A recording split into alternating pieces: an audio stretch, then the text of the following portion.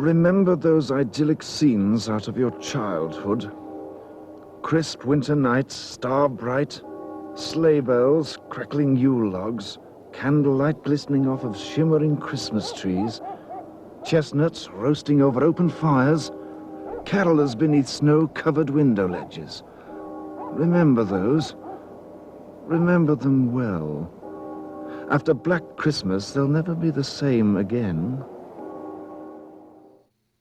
Horrific holidays, and welcome to episode 52 of Schlockernot, where we travel to the edge of the cinematic universe to watch and discuss all types of films, including creepy Christmas films that will keep you up all night praying the phone doesn't ring again. You can check out steve52.com for previous episodes and links to support the podcast. I'm Doc. I'm here with the one guy who couldn't be bothered to volunteer for the search party, Steve, and now on to the show. It was cold out there, man. I was going to say, a little bit too much work. I don't know, a little frosty, nipply. I'm not too worried about the chick. I'm fine. I don't want to get frostbite, for God's sakes. Hey, do you think that that voiceover guy was going for like a Boris Karloff and completely missing the mark on that? I don't know. Like a snooty British guy? I don't know. I mean, I've talked to a lot of British guys, and they never sound like that. Yeah, I think he was even trying to throw a little Grinch Who Stole Christmas in there. I don't know, but let me ask you this. When did, have you ever had a chestnut from a roasted open fire? Is that a real thing, chestnuts? When's the last time carolers came to your house? I don't think they're even allowed to. Like the HOA would kick them out or something. It's a private property. You can't be performing without a permit. No soliciting, no carolers is on my door. We should put that out there. No carolers, bah humbug. Cool, man. We are talking today about 1974's, not 2006's, Black Christmas. It's rated R. It's an hour and 38 minutes. Got a 7.2 out of 10 on IMDb, which is not bad. It's available on Showtime and Shudder Streaming. And are you ready to play the tagline game? Yeah, it's also available on YouTube, completely free. Just throwing it out there. Yes, absolutely. Yeah. I think that's how Aaron watches all of his, correct? Yeah, right. Yeah, hit me though. Let's get these taglines again. All right, ready? Yep. This Christmas, it's ho-ho hopeless. That's Doc. Okay, very good. If this movie doesn't make your skin crawl, then it's on too tight. Ooh, that's good, dude. I'm thinking IMDb on that. Of course, because it's good. Which isn't always the case. I mean, I'm kind of disproving what I said earlier about IMDb taglines. You ready? Yep. The stalkings were hung by the chimney with scare. No, that's you. It's got to be God you. Damn it. Yeah. God damn it. You get the stalkings, not stockings. I don't think IMDb is as known for wordplay as you are. That's true. Shitty wordplay, too. So. My favorite kind. It's shot in 9 to 10 weeks with an initial budget of $400,000. Directed by Bob Clark. Are you familiar with him at all? I did look him up, but I didn't write it down. Can you run a few for me? He basically began his career as a horror director, which in some interviews I've seen with him, he thought that was his like foot in the door. He wasn't really much of a movie guy, so he thought if he could make some low budget horror movies and get his foot in the door with some projects, then he could get other movies that he wanted to make. Got it. So he started off with Children Shouldn't Play with Dead Things, Dead of Night, and this aforementioned film. He transitioned later to comedy. He did Porky's. Nice. I'm sure you're familiar with that. Yeah. He did holiday legend status movie, A Christmas Story. Yeah. Wow. It's a big one. He did some amazing stories, and then he went on to do Baby Geniuses 2. Well, you gotta eat. You gotta pay the bills, man. Gotta eat. So this movie stars Margot Kidder, John Saxon, Olivia Hussey, Lynn Griffin, Keir Dullea, and Andrea Martin. Keir Dullea. That I was wondering how to pronounce that. Keir Dullea. I like it. It's fancy. All right, cool, man. This is written by Roy Moore and based on a series of murders in Montreal. There you go. All right, you ready for? Do you know what? Just real fast. Do you know what the original title of the movie is going to be? Oh, I looked it up. Is it like? There was a couple of them. Yeah, one of them's real good. It's a 2-word title, right? Yes. What was it? Stop Me. Yeah, I like that one. That was my favorite. Also, it went by the title for a while, Silent Night, Evil Night. Yeah, and I was thinking, of course, Silent Night, Deadly Night, but that's not why they changed it. It was for a different reason, right? I don't remember reading anything about that, but they initially thought that maybe Black Christmas would, now I don't know if this is true or false, I just read about it. Black Christmas would have intonations of blaxploitation. Oh, right, right. Yes, I remember reading the same, yeah.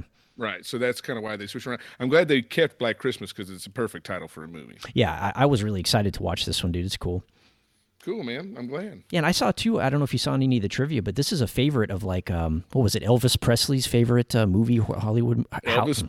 Rumor has it that it was Elvis Presley's favorite Christmas movie. Yes. And he would watch it every year, and they have continued that tradition. Don't know how true that is. I mean, they can probably just say, yeah, Elvis, we watched Black Christmas last night for you, buddy. And I believe it's a favorite of Steve Martin as well. Yeah, Olivia Hussey, I think, was trying out for the movie Roxanne, and she met Steve Martin, and he told her, oh, my God, you were in one of my favorite movies. And she thought it was like Romeo and Juliet or something. He was like, no, it was Black Christmas. That's one of my favorites. Which is funny because I saw her in Romeo and Juliet in high school, and she's nude in that for a brief minute. I think she was only like 17 or 18 in that movie. They showed that in high school, too? Dude, I remember the teacher specifically like pausing it, walking up to the VHS and pausing it and saying, okay, guys, I expect you to be adult about this, but there's a slight nude scene coming up, but I think we can all handle it. We were in high school or something. And I remember that's not happening. The minute that her shirt was open, I was in the back of the class like, woo! Like, and then everybody started doing it, and it devolved into a bunch of dudes hooting and hollering. It was pretty bad. So we're going to ask a bunch of high school teenagers to act adult when they see boobs. Yeah, and all the girls are like covering their eyes and shaking their head, just mortified. Like, oh, God. Yeah, a bunch of monkeys in this class. What would they have done if they had, like, he had come out with full frontal wienerage? You know what? I'd have probably done the same cheer just to get it going, just to start it off. Excellent, man. Yeah. I'm equal opportunity nudity movie guy. Any nudity excites me. Yeah, I'm all about it. To be honest, though, I bet you back then I wouldn't be confident enough with myself to do that for male nudity as well. No, we only say it now because we're old and don't care. Yeah, the things we know now. Wouldn't it be great to go back as our younger selves? You'd like to think you'd be like the coolest dude in school, but it probably I would not. You probably would be not. Socially awkward. Yeah, I would probably not not. be. Trust me, I would be socially awkward. But at least I could do things differently, per se. Right. Absolutely, man. I had the good chance I still would have hooted and hollered at that scene. Just throwing it out there. All right, you ready for a fake sponsor? Yeah, hit me. All right, this episode of Schlockernaut is brought to you by Miss Mac's Spiked and Extra Boozy Eggnog. Keeps the party alive even as everyone around you is dying. Nice, dude. Good one, man. That's better than mine. Mine's kind of weak, but it made me chuckle. Mine's brought to you by Obscene Phone Calls. Funny even when they're not supposed to be, because I was still laughing at those. Were you? Yeah, I was, dude. I thought they were genuinely frightening, man. They were, yeah. I put myself in their shoes sometimes. I was like, dude, just imagine getting that phone call. And it's not like today when you just block the number and never hear it again. Hello, Aaron, again. But, yeah, I mean, that would be truly shocking. Yeah, the voices were great, and it was legitimately creepy, but the things he was saying I still laughed. Like, the way he was calling them out was funny to me. You like the suck my juicy... Yeah. And I'll lick your... Yeah, I might have some samples of that later for you. Just spoiler. All right. Well, you know who did those voiceovers for the phone calls, right? Was it, some of them were done by, was it Roy Moore and some done by Peter the actor, or how did they do that? I believe it was Bob Clark, Nick Mancuso, and a female who they really still, 40 years later, when you ask Bob Clark, he can't remember who the female was. Right. I saw it was more than one person that contributed. Because on the phone calls, it was supposed to be Billy and Agnes making the phone calls.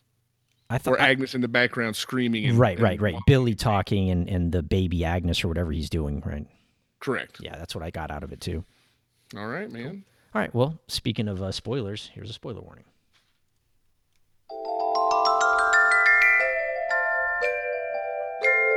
Hello, neighbor.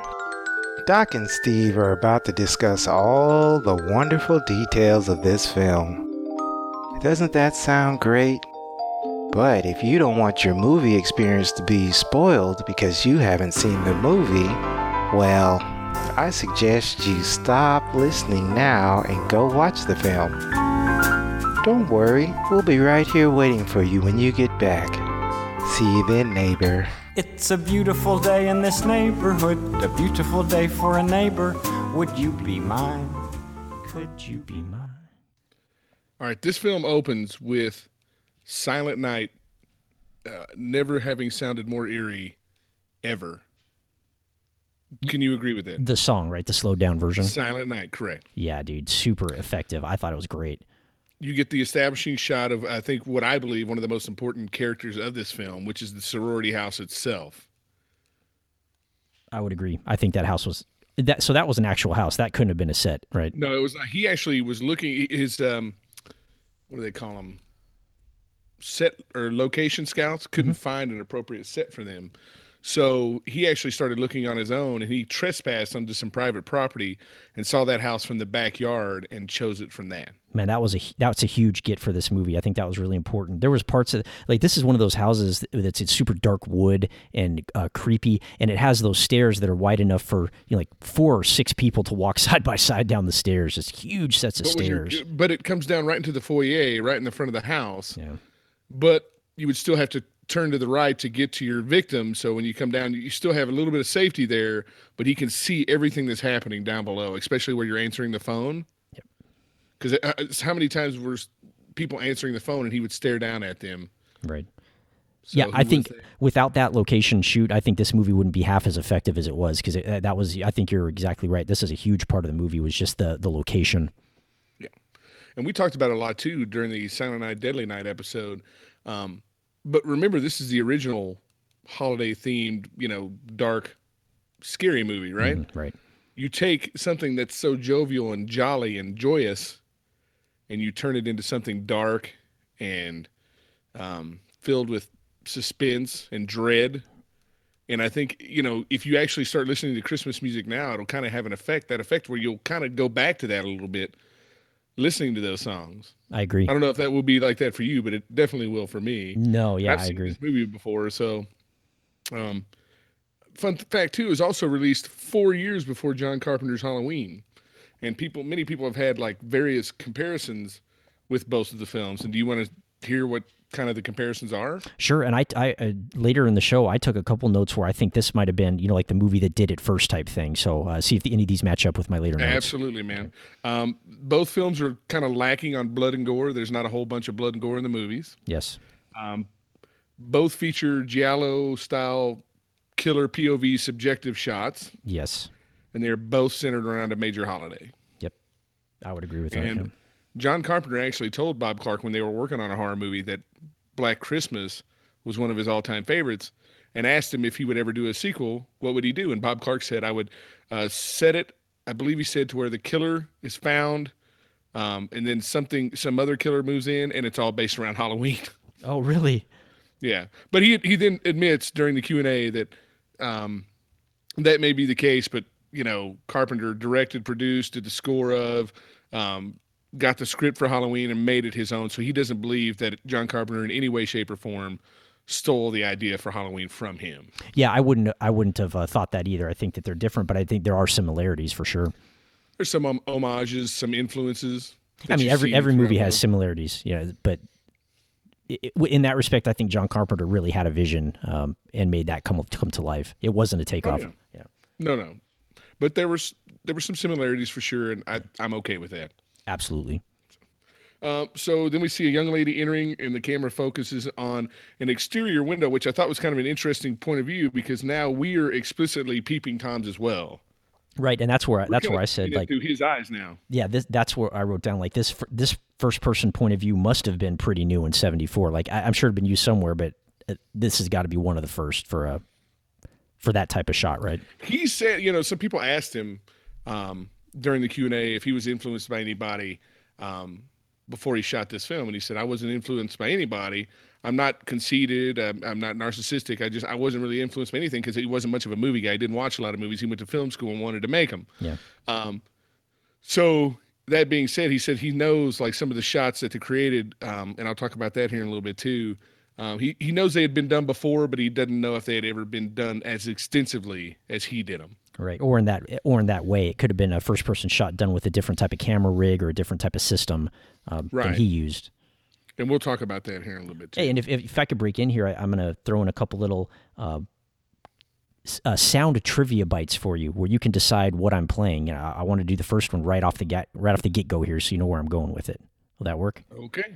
Okay. Well, let's do it. So the first soundbite I have is, you tell me, is this the creeper creeping up to the house in Black Christmas, or is this Doc walking up my driveway? I knew you were going to go there. I fucking knew it. This is kind of low, so you're going to have to really listen for it. So. Okay.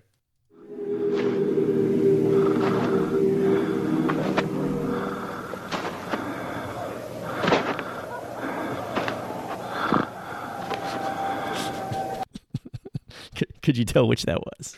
That was actually me opening a box of Triscuits as I traipsed to the refrigerator to pick up a cheese stick. That's a midnight snack run. That's good. Okay. I called him, he was very asthmatic. So to break up the, because this movie has a pretty dark tone, I'm going to throw a few of those in during the show to kind of break it up a little, all right? Okay, that's great. A ton of dead space. Get it? Living space, dead space. Got it. Yeah, you got it. You don't want it though. I got it, and I'm giving it back. Yeah. So, I would say I don't even know if it's a killer. We don't know yet if it's Peter the killer. We have no idea. But whoever it is walking is like a snort stomping, because they're not very stealthy, and they're gasping for air. Yeah. But then he climbs the trellis upstairs, so he's in some sort of shape. So maybe it's like a cold or something that got a hold of him. Hold on, real quick. Pause right there. Dude, something has happened with the speed of the recording where you're now talking slow like like you're slowed down and you sound like the slow clips I make you. And it actually sounds pretty cool. I want to leave it in. But, you know what's funny? It sure sounds like it's been for the last 3 minutes or whatever. You sound like Alvin from Alvin and the Chipmunks. Really? Mine went super fast. Mine went up fast? Yours like super fast and it sounds like this, and it's kind of scratchy, but I was trying to get through it.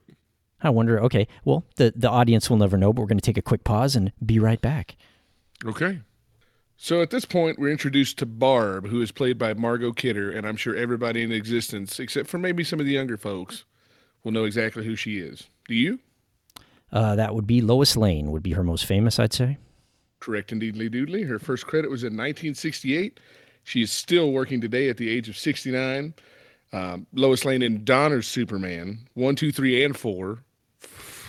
Yeah, 4. 4, dude. Shaking my fist. Of course, I'd probably like it now. I kind of pretend it doesn't exist, like kind of like the last Indiana Jones. I just forget they're there. I would probably watch it again on a dare or something. That's the one with the guy who, like the muscly blonde guy. Let's see. Richard Pryor was 3, right? Yes. Zod was 2. Was that Terrence Stamp that played Zod? Believe so. Yep. Yeah, so that would be 4, would be him. Okay, That's the one with like nuclear bombs and stuff, right? Yes. Yeah, I remember it. And then she played Kathy Lutz in the Amityville Horror. Yeah. Classic. Tales from the Crypt, and a veritable shit ton of she's done a ton of stuff, dude. And when she's on screen, dude, all eyes on her. She eats that screen up, dude. Her acting is I mean, whether you like it or not, in this one she's kind of supposed to be abrasive and over the top, but when she's talking, you know she's in the room. Yeah, she projects loudly. Yep. She is the center of attention. Yep. She's basically having adult conversations with mature folks, a.k.a. that's the old people on the screen. Yep. And that one dude, I don't even know his name, but he played the crappy Santa later. He had the most scrumptious mustache afro combo. Yeah, I wrote his name down, and is it... Can I just guess it? Herbert. Damn it. It wasn't Patrick, was it? Was that Patrick in there? I don't know. But Yeah. he played no integral role to the movie at all. Yeah, he was Except Phil's the boyfriend, is who he comic was. relief. Right. Was it Phil's boyfriend? Yeah, He looked like he was 50 years old. I know. I think it was the stash that Yeah. aged him ungracefully. But I did notice that Barb is smoking and drinking profusely, Oh, yeah. which apparently, I guess, wasn't much of a stretch for Miss Kidder. No, I mean, I don't want to speak ill of her because I really like her a lot as an actress, but at one point I remember some news article where she was found, like, with her head half shaved in someone's backyard, missing her front teeth or something. All I'm going to say is she has struggled with addiction, and I believe that it's actually changed her voice. If you listen to her speak now, her voice is completely different. Her vocal cords have been fried out. Yes, Wow. it's fried out by excessive drinking and smoking. But Right. she didn't have it here, and I think this was way before Superman too. So I mean, Yeah. and the phone rings, and we're able to observe, basically Jess answer her very first phone call ever. She doesn't understand what's going on. It's. I was thinking it's probably a long distance phone call because she is screaming at the caller who's in another country. Right. Apparently. So. And you know what's funny? Hello? About that? Pardon? Who? You know what I thought about that, man? Is just what you said there. It's a long distance call, and she says that, it's for you. It's long distance. My kid and your kid will never understand the importance of a long distance telephone call. Like, hey, it's a long distance phone call, so you better get your ass over here like ASAP. Drop what you're doing and get over here now. It's $10 a minute, okay? Right. Did you ever make the mistake of calling somebody long distance and not knowing it? And Oh getting a my phone bill? God. Oh yes, dude. And you would get, if it was 30 cents, it was like, what is this? Who did you call? Like, oh my God, dude. He'll never understand that. Neither will yours. They'll never get that. That at one point, that was pretty much like red alert, stop what you're doing. Get on with this call and get it over with. And it better be freaking important, Right. because if I answer the phone, you're like, hey, how's it going? Long distance phone calls did not start that way. Like, hey, what are you up to? It was like, your mom's dead, she's been in a car accident, get home now. Yeah. Or Yeah. your brother's ill, need money, It was a telegram. when- Stop. Talking now. Stop. Brother needs money. Stop. What was the one commercial? Had a baby, it's a boy. Yeah. That's it. That's it. But it sucked because when I was a kid, I lived in a small town in Tennessee, and one of my best friends ever, Tyler, he moved to another small town, and we had the same area codes, right? Yeah. And then at one point they changed their area codes, so in order for me to call him, it was a long distance phone call, and it was literally never that way. They just changed area codes and made it a long distance phone call. So it went from talking to him every day to talking to him like him and Jody both like once a month maybe, and it was just like, hey, can I come over on Friday? Sure. Is your mom okay with it? Okay, I'll see you then. Yeah. That's a crazy thing of the past, man. That will never be a thing again. Yep. Well, the phone call is for Barb, and so she goes to answer, and it's her mom complaining, and she's claiming she's not drinking, and she's she's not drunk, she just had a couple. Yeah. 13. And that's when we get the first like subjective point of view shot from the killer, like coming into the attic, right? He's crawling up the trellis, but now he's entering the attic, and it is sufficiently creepy up there, dude. Yeah, and I was engrossed at this point. That house was so badass, and the whole first person thing that I didn't expect from a movie this old, I was just like riveted to the screen. Yes, sir. It was there was like an old merry-go-round horsey up there and weird little dolls, and it was all sufficiently creepy and cobwebby, and it was just really cool. Yeah, and I don't know if you could pick it up in that clip if we had weird audio then or not, but even the background, the score behind it was really creepy. It really lent to the whole atmosphere. So we'll talk a little bit more about the score later, but I can tell you that the score, the composer of the score was Carl Zittrer, Zittrer. He made it by combining eerie piano strums with creepy moaning voices, and he would basically destroy a piano and take a comb or a brush and rake it across the piano keys and the piano chords and stuff and the piano wires and do all sorts of crazy stuff to make those effects. It wasn't overpowering. It was just right. Not at all. Bravo to him, man. Yeah, good job. So, and like we talked about earlier, the Christmas music in the background was always slowed down. Yes. I don't know if you could notice that. Yes, I did. Now, I sent you some stuff yesterday, and you said it cost you a lot of money and a lot of time from your life to make these effects happen. But can we go through maybe some of the songs that I sent you to have you slow them down to see if they are effectively creepy? And could you tell us what the names of the songs are before you play them? Not only do I have that, I have some extras I threw in because I had such a good time doing it. So Awesome. I cannot wait for this, dude. You want the name before I play the clip?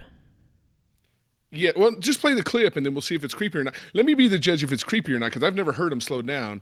And then if either way, then you can tell me what the song is. Okay, so this one you're going to If get. we can't figure it out. Like Lynn was here when I did him. I played him for her because I was pretty proud of him.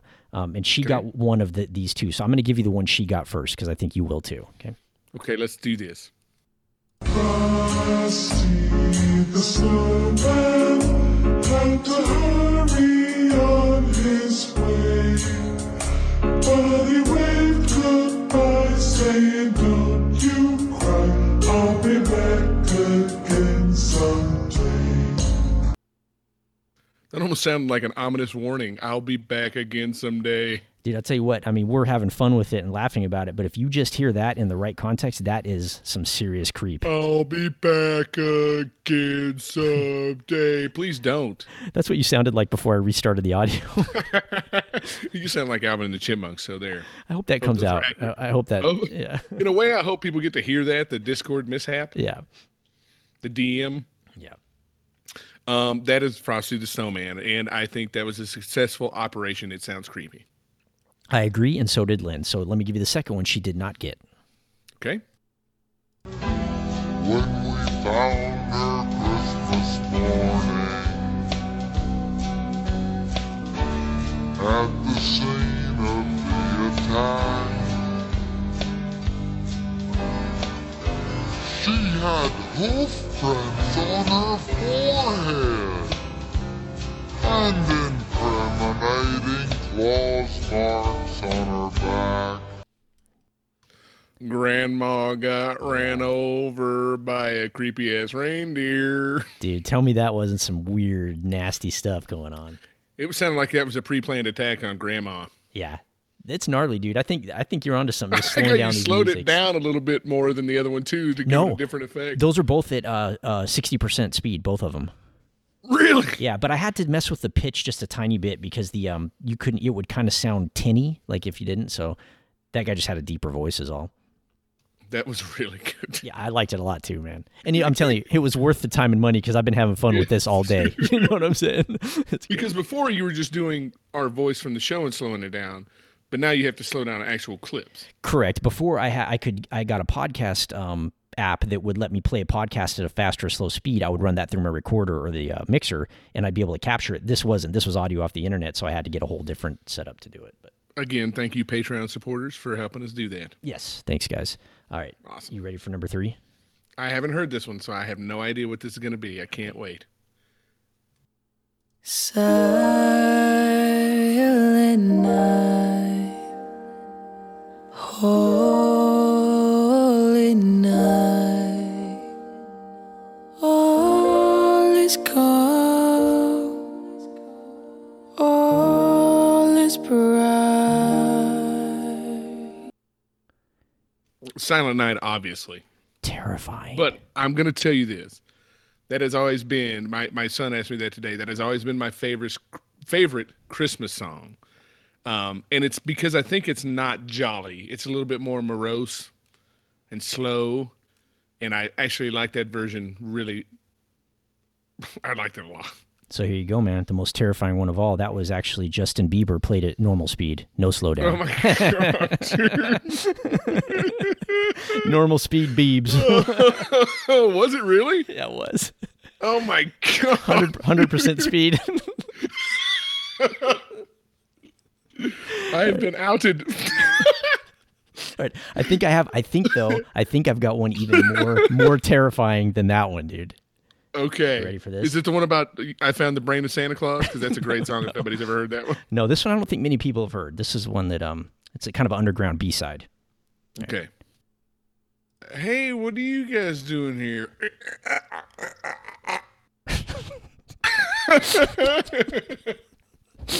That's what I do. That's when I have vapor lock when carolers come to my house and I'm socially awkward and standoffish and I don't want them to be on my front porch anymore. I've had a little bit too much eggnog. Believe it or not, I found one even more terrifying than that one. No, stop. Here. Oh, do you guys want to see me dance? Like get right up in people's faces and invade their personal area. Terrifying. Oh, so my idea has now been used against me to mock and ridicule me. I love it. In case you haven't heard the previous show for people listening, that's Doc explaining what he thinks breakdancing sounds like. Audio. You think breakdancers sound like a transformer, like Optimus Prime transforming? Well, I mean, it is called the robot, for fuck's sake. Yeah, I love that little Told you it was science fiction me. Now you're making fun of me. That's great. Not okay. Not okay. So Thank you for letting me do that, though. That was fun. It was a great idea. And I had a Thanks ton for- of fun making that. thanks for taking my idea and using it against me. You know what's funny is even the Justin Bieber thing was my idea, and I didn't even catch on to it. Yeah, I didn't slow that one down at all. I got the memory of like a fly. Apparently, I'm going to be dead in one day. You know what's messed up is like when I was taking the Frosty clips, I'm like, you know what, 12, 15 seconds. That's usually my clip. You know, because clips going too long kind of get boring. Absolutely. But I forget that when you take a 14-second clip and you slow it down, it's now 28 seconds. So it's like the longest clip ever. He's doubled the length of the clip. Yeah, dude. Math. I'm just glad I got that number right. 14, 20. Okay, good. We're good. That first phone call was kind of important too because it reiterates to us in 2017 that this is 1974. So if they're having a connection problem, they can actually click through the flow, right? All right. Click the receiver a couple times to inform the operator of the problem. Yep. Now, if this had been 2017 and we could still do that, basically the way that conversation would have gone was I would have double clicked and said, hey, I just had a connection problem. So this phone call is going to be free, right? You're not charging me for it. Because like if I ever have a problem with cable, I call the cable company and I complain to try and get a discount on it. Do you really? Like, can I get today's prorated, please?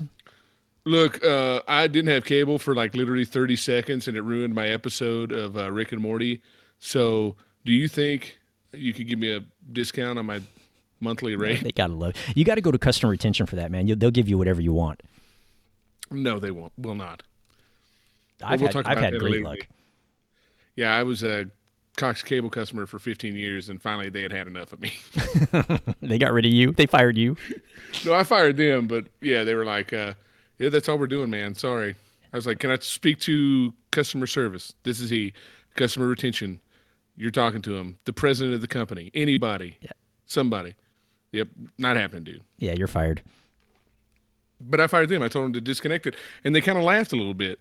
Like, you're disconnecting your cable? And I'm like, absolutely. Cut it right now. And it's amazing how long it takes them to connect it, but how fast they can cut it. No, that's same day. 10 minutes, same day service. I'm like, oh, man, I don't have cable. You're waiting for the guy in the van to pull up with his snippers. Come out. Like, you're taking food out of my kids' mouths and cut the cable. And I'm like, I'm sorry, sir. Have a good day. Sledge used to do that for a living. He's got some great stories of like having to cut people off, like, and it would be in the middle of some really important soccer game, and like a mob of Mexicans would just run out and try to lynch him, and you have to jump in his van and drive away at top speed. Oh, Jesus, dude. It's pretty good.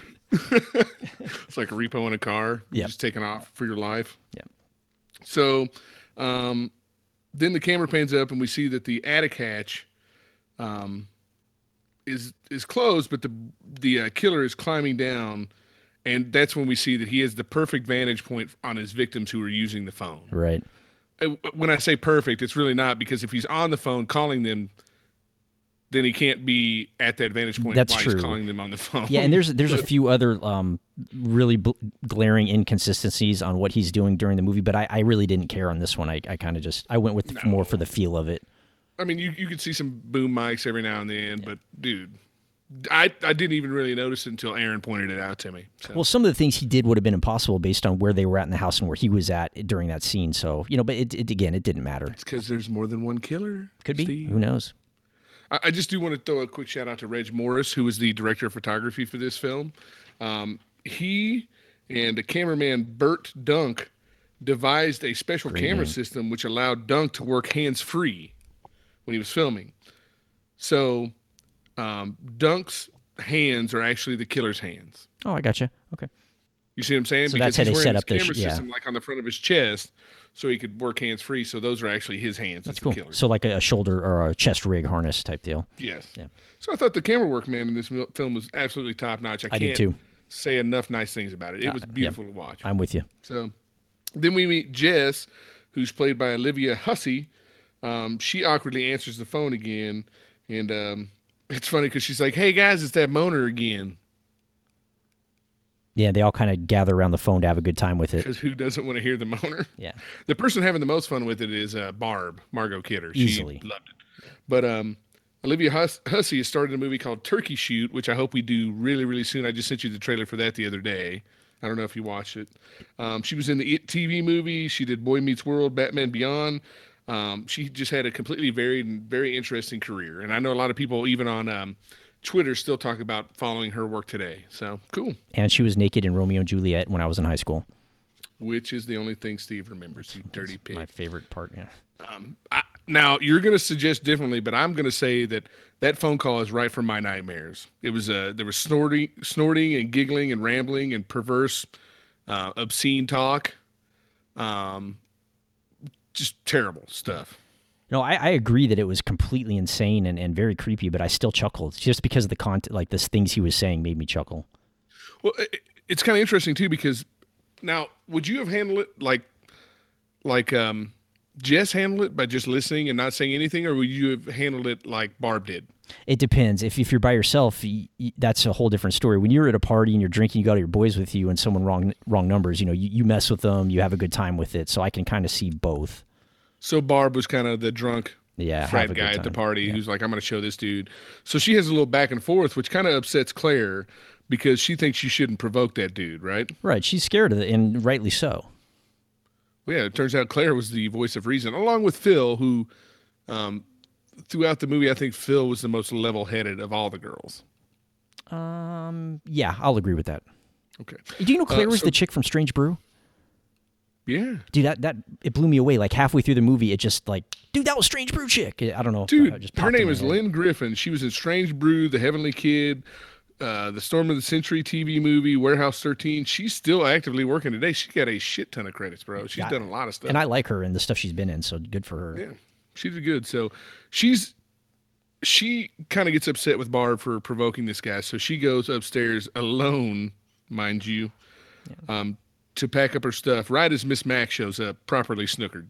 Miss Mac comes in looking like the Penguin, like with like that, like a little crooked top hat and like one of those cigarettes on an extender, like an unfit Mary Poppins. Yeah. Like, I'm not gonna let you. She was the house mom too, so she was responsible for watching all these chicks. And I kind of wonder what created that alcoholism problem for her. Like, what has she seen in that house? Because she both like treated them well, but behind the scenes she would call them hussies and hookers and whores and broads and. And before we get too far away from the telephone call, I'm going to do one of my trivias here, which is it'll give you a taste for what the voice sounded like, which is an important part of the movie as well. I think. Absolutely. It builds the tone. Right. So would this be the creeper from Black Christmas or Doc eating a corn dog?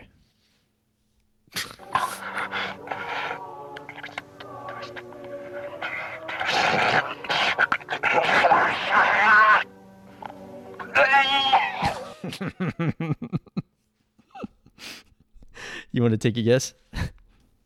That is me utilizing my teeth to get into an unopened bag of M&Ms. It's even better. when you only have one hand free. Like one hand's on the Xbox controller, and I want to get into those M&Ms, and I'm just like trying to use my teeth to get in there.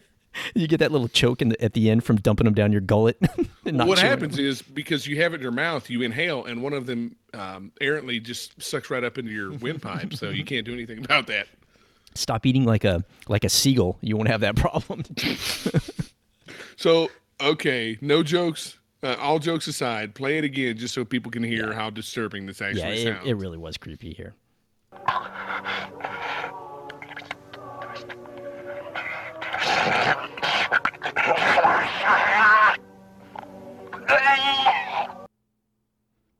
And now that nobody can get the image of what you just said previously out of their mind, they don't care. Yeah. But then when Claire goes up to her bedroom, the killer is kind of in her closet staring out, and there's those garment covers that are made of like flimsy plastic. Yeah. And dude, he's kind of staring at her through that. And the music kind of jangles. That's when he's doing the piano key, the piano slap, and all that stuff. And it really kind of jangles your nerves too, because it's very discordant. Oh, it's one of those unsettling scenes where the chick is right next to the bad guy and she doesn't notice it, and you're like rubbing your palms together, like, oh, he's right there. He is right there. He's right. Do not go over there. But what's funny is, as soon as she starts walking towards the closet, the sounds and the music just stop. Yeah, and it's completely silent, and that goes a long way in projecting fear. Kind of so tension. You can hear her breathing. It's that tension, dude. It's crazy. And he just slaps that plastic wrapper right around her head, dude. And there is that is the scene from the entire movie. Her head wrapped in plastic is Black Christmas. Yeah, it was a great scene, but there was a great looking scene, but there was a scene later in the movie that freaked me out more than that, and I'll tell you when we get to it. Oh, yeah, I agree with you on that. But her head wrapped in plastic, because basically he takes her upstairs. Just so you know, she's screaming for her life, but the girls are celebrating loudly with Miss Mac downstairs, so nobody can hear her dying upstairs. Right, they're cheering at the same time that she's yelling. And I think like Miss Mac is like breaking open presents for everybody or something, because she's drunk, so she doesn't know what she's doing. So she's loudly doing whatever she does. Right. And so he basically carts her up into the attic and puts her in a rocking chair. She rocks back and forth, and she's got the bag. And it's always kind of creepy to me when the bag's sucked up back in their mouth. Yes, dude. Yeah. Ugh, I just want to get up there with a pin and poke a little hole in there. Which is what she did to breathe. She cut a hole in the nostrils and the mouth so that she could breathe through it. Did she really? Yeah, I saw that in one of the makings. They needed that because she was in that chair for an awfully long time. Yeah, it's a great creepy look. She's in a rocking chair, which is creepy in itself. And I put a couple GIFs. I think I might have put one in the Slack, but if not, I will for the patrons. But there's a really cool GIF of her in that rocking chair with the bag on her head. It's great. Well, even like the shot of her from outside the window, she was in that window on display, on Christmas display the entire movie. Right, like Psycho's mom up there, dude, just the silhouette. Yeah, just a silhouette of her in that chair. But that's when Miss Mac locates the first of many Christmas cheer stashes. It's basically with the hooch in a book. Yeah, like filed under B for booze. How I would have like a gun in a book. She has a bottle of booze in a book. Yeah, that she finds and starts chug-a-lugging away. Miss Mac was played by Marion Waldman. She was in a movie called Deranged. Have you ever seen that? I don't think so, no. It's an older movie based on the serial killer Ed Gein. Fun fact, the guy who played Ed Gein in that movie, his name is Roberts Blossom. He played serial killer Ezra Cobb, I believe. And he played his old man Marley in the other epic Christmas classic, Home Alone. Oh, cool, man. That's a little connection. It's a little connection. She passed away, sadly, in 1985. Yeah, she was great in this. I laughed almost every time she was on scene. She was the perfect tension breaker in this movie. Like, without her, I don't think I would have liked it as much. Well, in any film, you have to have light and dark. If you have it so dark without ever having laughed, it's not enjoyable. You can make it dark. Just give me a laugh or two to break the tension, break the ice, kind of calm me down to bring me back up to terrified again. But she did it perfect because even her humor was a little dark, and I thought it was a perfect match for the tone of this movie. Yeah, and I also thought the writing of all the characters, Bob Clark even said it, I wasn't writing beach blanket bingo teenagers. I'm trying to write real teenagers, real college-age kids dealing with real issues. Sure, that's why he brought in like the abortion and stuff like that. Yeah, there were the sexual posters on the wall and the jokes and for the girls stuff away from home for the first time, finding themselves, discovering themselves. So, what they found was death and carnage and murder, though, which kind of sucks. But Jess gets a phone call from Pete, who we find out is her boyfriend, and that phone call did not bode well for Pete, who does not take a hint. At all. Yeah, like when you call your wife and she's like, "We need to talk." Then he's like, I'm sure. What are we going to talk about? We'll talk about it in person. Yeah. Well, I got a couple minutes. Go ahead. What do you got? Oh, no. Face to face. And I'm like, oh, shit. Yeah. And Pete's not getting it. He's like, well, I'm really tired. I've been working a lot. I've been in the studio. We'll hook up another time, and kind of brushes her off. Yeah. And in the end, it's really not good when he's like, I love you. And what does she say? Yeah, I know. Which, do you recognize where that line became famous from? Empire Strikes Back. Which this movie was a full 6 years before that movie. Right. So she says, I love you. And he says, I love you. And she says, I know. That's when we cut to Miss Mac finding the turlet tummy buster. She switched that stuff around in her mouth like a alcoholic mouthwash. Yeah, you know what they did well there too is this device always works for me is people looking in a mirror in a movie, right? Like that always works. That scene where she pulled the mirror back and forth? Yes. And you're waiting every time. Even in those scenes when nothing happens, the suspense is great. In those scenes, like is something going to be in the mirror this time? Is it going to be when she turns around? So that was just a nice little builder that was counteracted by her opening the back of the toilet and finding another stash of booze back there and just getting On a drunk string. instead. Right. Like fishing it out on a string. Like where you'd put Fishing it- an upper decker or a brown trout up there, you know. Or one of those blue tablets that makes your toilet Yeah, nice and refreshing. It's a classic, and like an ocean. classy 80s blue toilet water. But it was great because every time she passed that mirror, I'm on edge again. Like, it's it gonna happen? Here it Is it gonna comes. be this one? You know, it was perfect. Bye, Miss Mac. It's happening. That build up just gets me every time. Is the water in the bowl in the top tank, is that sanitary to drink or not? Nothing Because it was all over the top of the lid and everything. nothing coming out of the public sewer system is safe to drink, no matter what nozzle you're getting it from. You're sure about that? It's not No, that's a Steve. Potable? That's a Steve law. That's a, right. Yeah. So that has no basis in science. this is not a Clark County fact. This is a Steve's House fact. Yeah. So at this point, Jess goes around looking for Claire, but she's already deceased, rocking back and forth in a chair with a plastic bag over her head, so she can't find her. She's in the attic too. So Claire's dad is then seen waiting for her at like a bus stop or something. Train And he just station, gets maybe. Yeah. completely smashed in the face with a snowball for his troubles. Now, I watched this movie twice, and I made sure the second time to watch that closely. He took one to the eyeball on that one, man. That looked like it hurt. That was not a bad. stunt double. That was a CGI. Yeah. Somebody smashed him right in the grill. Yeah, it with- blasted his glasses off. It went right up in his eye. It was bad. Well, did the guy? I couldn't understand because I was taking notes. Did the guy who smashed him come up and apologize or no? No. It was the kids getting off the bus that threw the snowball, and the guy was kind of chaperoning the kids. He ran over and said, "I'm sorry. I should have watched them better." And the guy was like, "Yeah, you should have." And he's like, "Hey, sorry, man. I just came over to apologize. But if you're gonna be a jerk about it, then bye." Pretty much. He does give him directions to the sorority house, though. Yeah, he calls him back. So when he gets there, Mr. Harrison, Claire's dad, is completely disappointed in the state of her room because there's naked pictures everywhere and empty booze glasses and basically a college kid's room. But I thought that the Miss Mac versus dad, the dichotomy there was perfect because he was a stodgy old dude, and she's this kind of vulgar alcoholic chick that was doing her best to cover all the antics of the chicks. Yeah, she was definitely trying to cover for the kid. And I thought that was a real fun duo, that like the straight man foil type thing going on between him and her. I thought worked really well, the chemistry there. I can't agree more. I love the interaction between stuffy Mr. Harrison and sauced out Mrs. Yeah, Mac. I thought that was a real fun part of the movie. So at this point, dude, you can imagine how much I'm liking the movie because I'm on edge. I've had suspense. I've had a pretty cool, scary killing. I've got the funny telephone call. And then I'm getting this good humor. And I'm like, man, this movie is it's firing on all cylinders for me. It's hitting everything I like. That's why it's a classic, man. It's a absolute classic. Yep. So that's when Jess and Pete decided to finally meet up in his recital studio. And we get some serious talk here, some real talk. Jess wants an abortion, and Pete does not. And he's a jerk about it.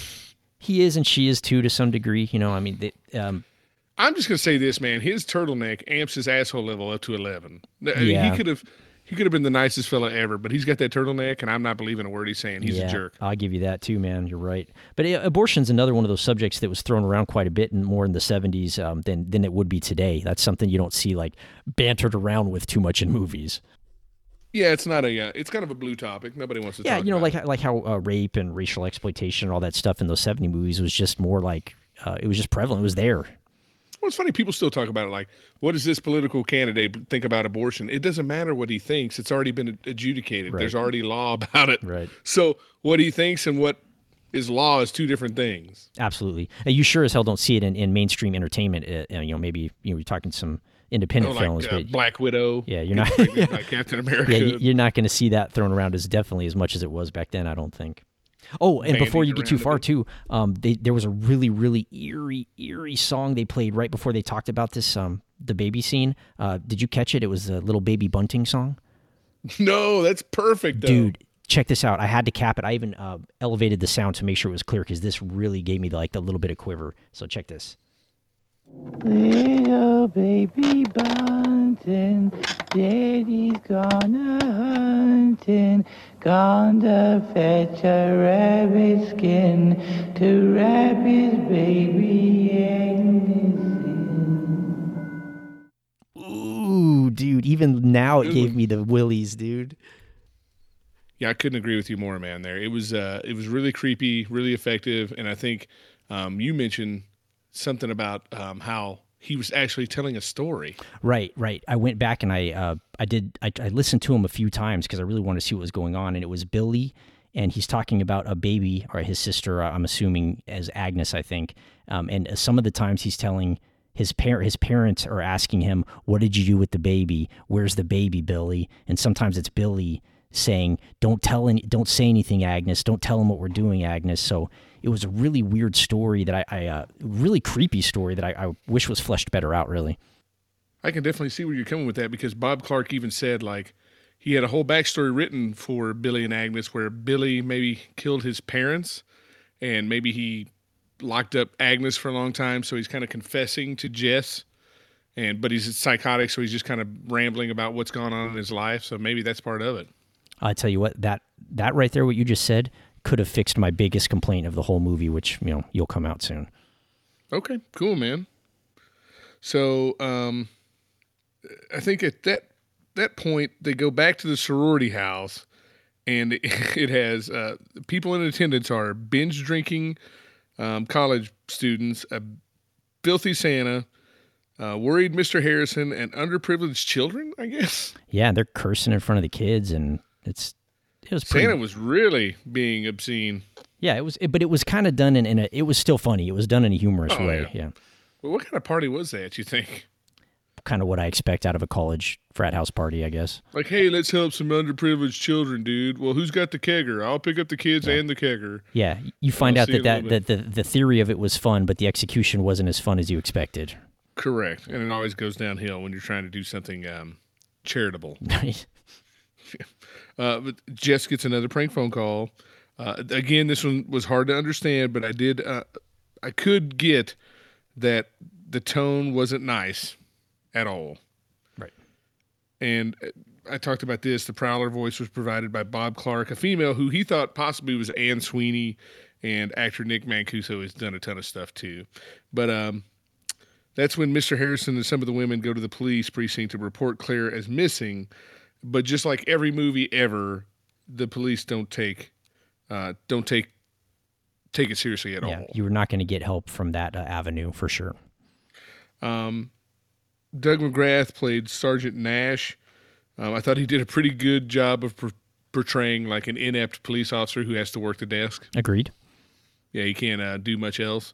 Did you get the joke between Barb and him about the the operator code or whatever? Yeah, the fellatio joke. Yeah, what is that? Explain that to me. I think that was when the old exchanges. It would be like connect me to Tuscany 2222. Like that type of phone thing, like the Three Stooges would use. Right. I think that she was saying that's the new area code was FA, and then she would list out the letters, or FE, and she would call it's the new code is fellatio 7765, or something like that. Yeah. Well, what's funny is like I guess John Saxon, who comes up in a little bit, and what's his name? Laughing Cop. Doug McGrath. Yeah. They with Laughing Cop too. None of them knew how to pronounce the word fellatio. They didn't know if it was fellatio or fellatio. Is it Italian? So when they laughed, they were all laughing because, like, am I saying this word even right? That's great, man. So at this point, Jess goes and visits Claire's boyfriend, Chris, at the hockey rink. He doesn't have any information to work with, and he's worried. But he's also going to go to the police station and make some motherfuckers start doing their job. Right.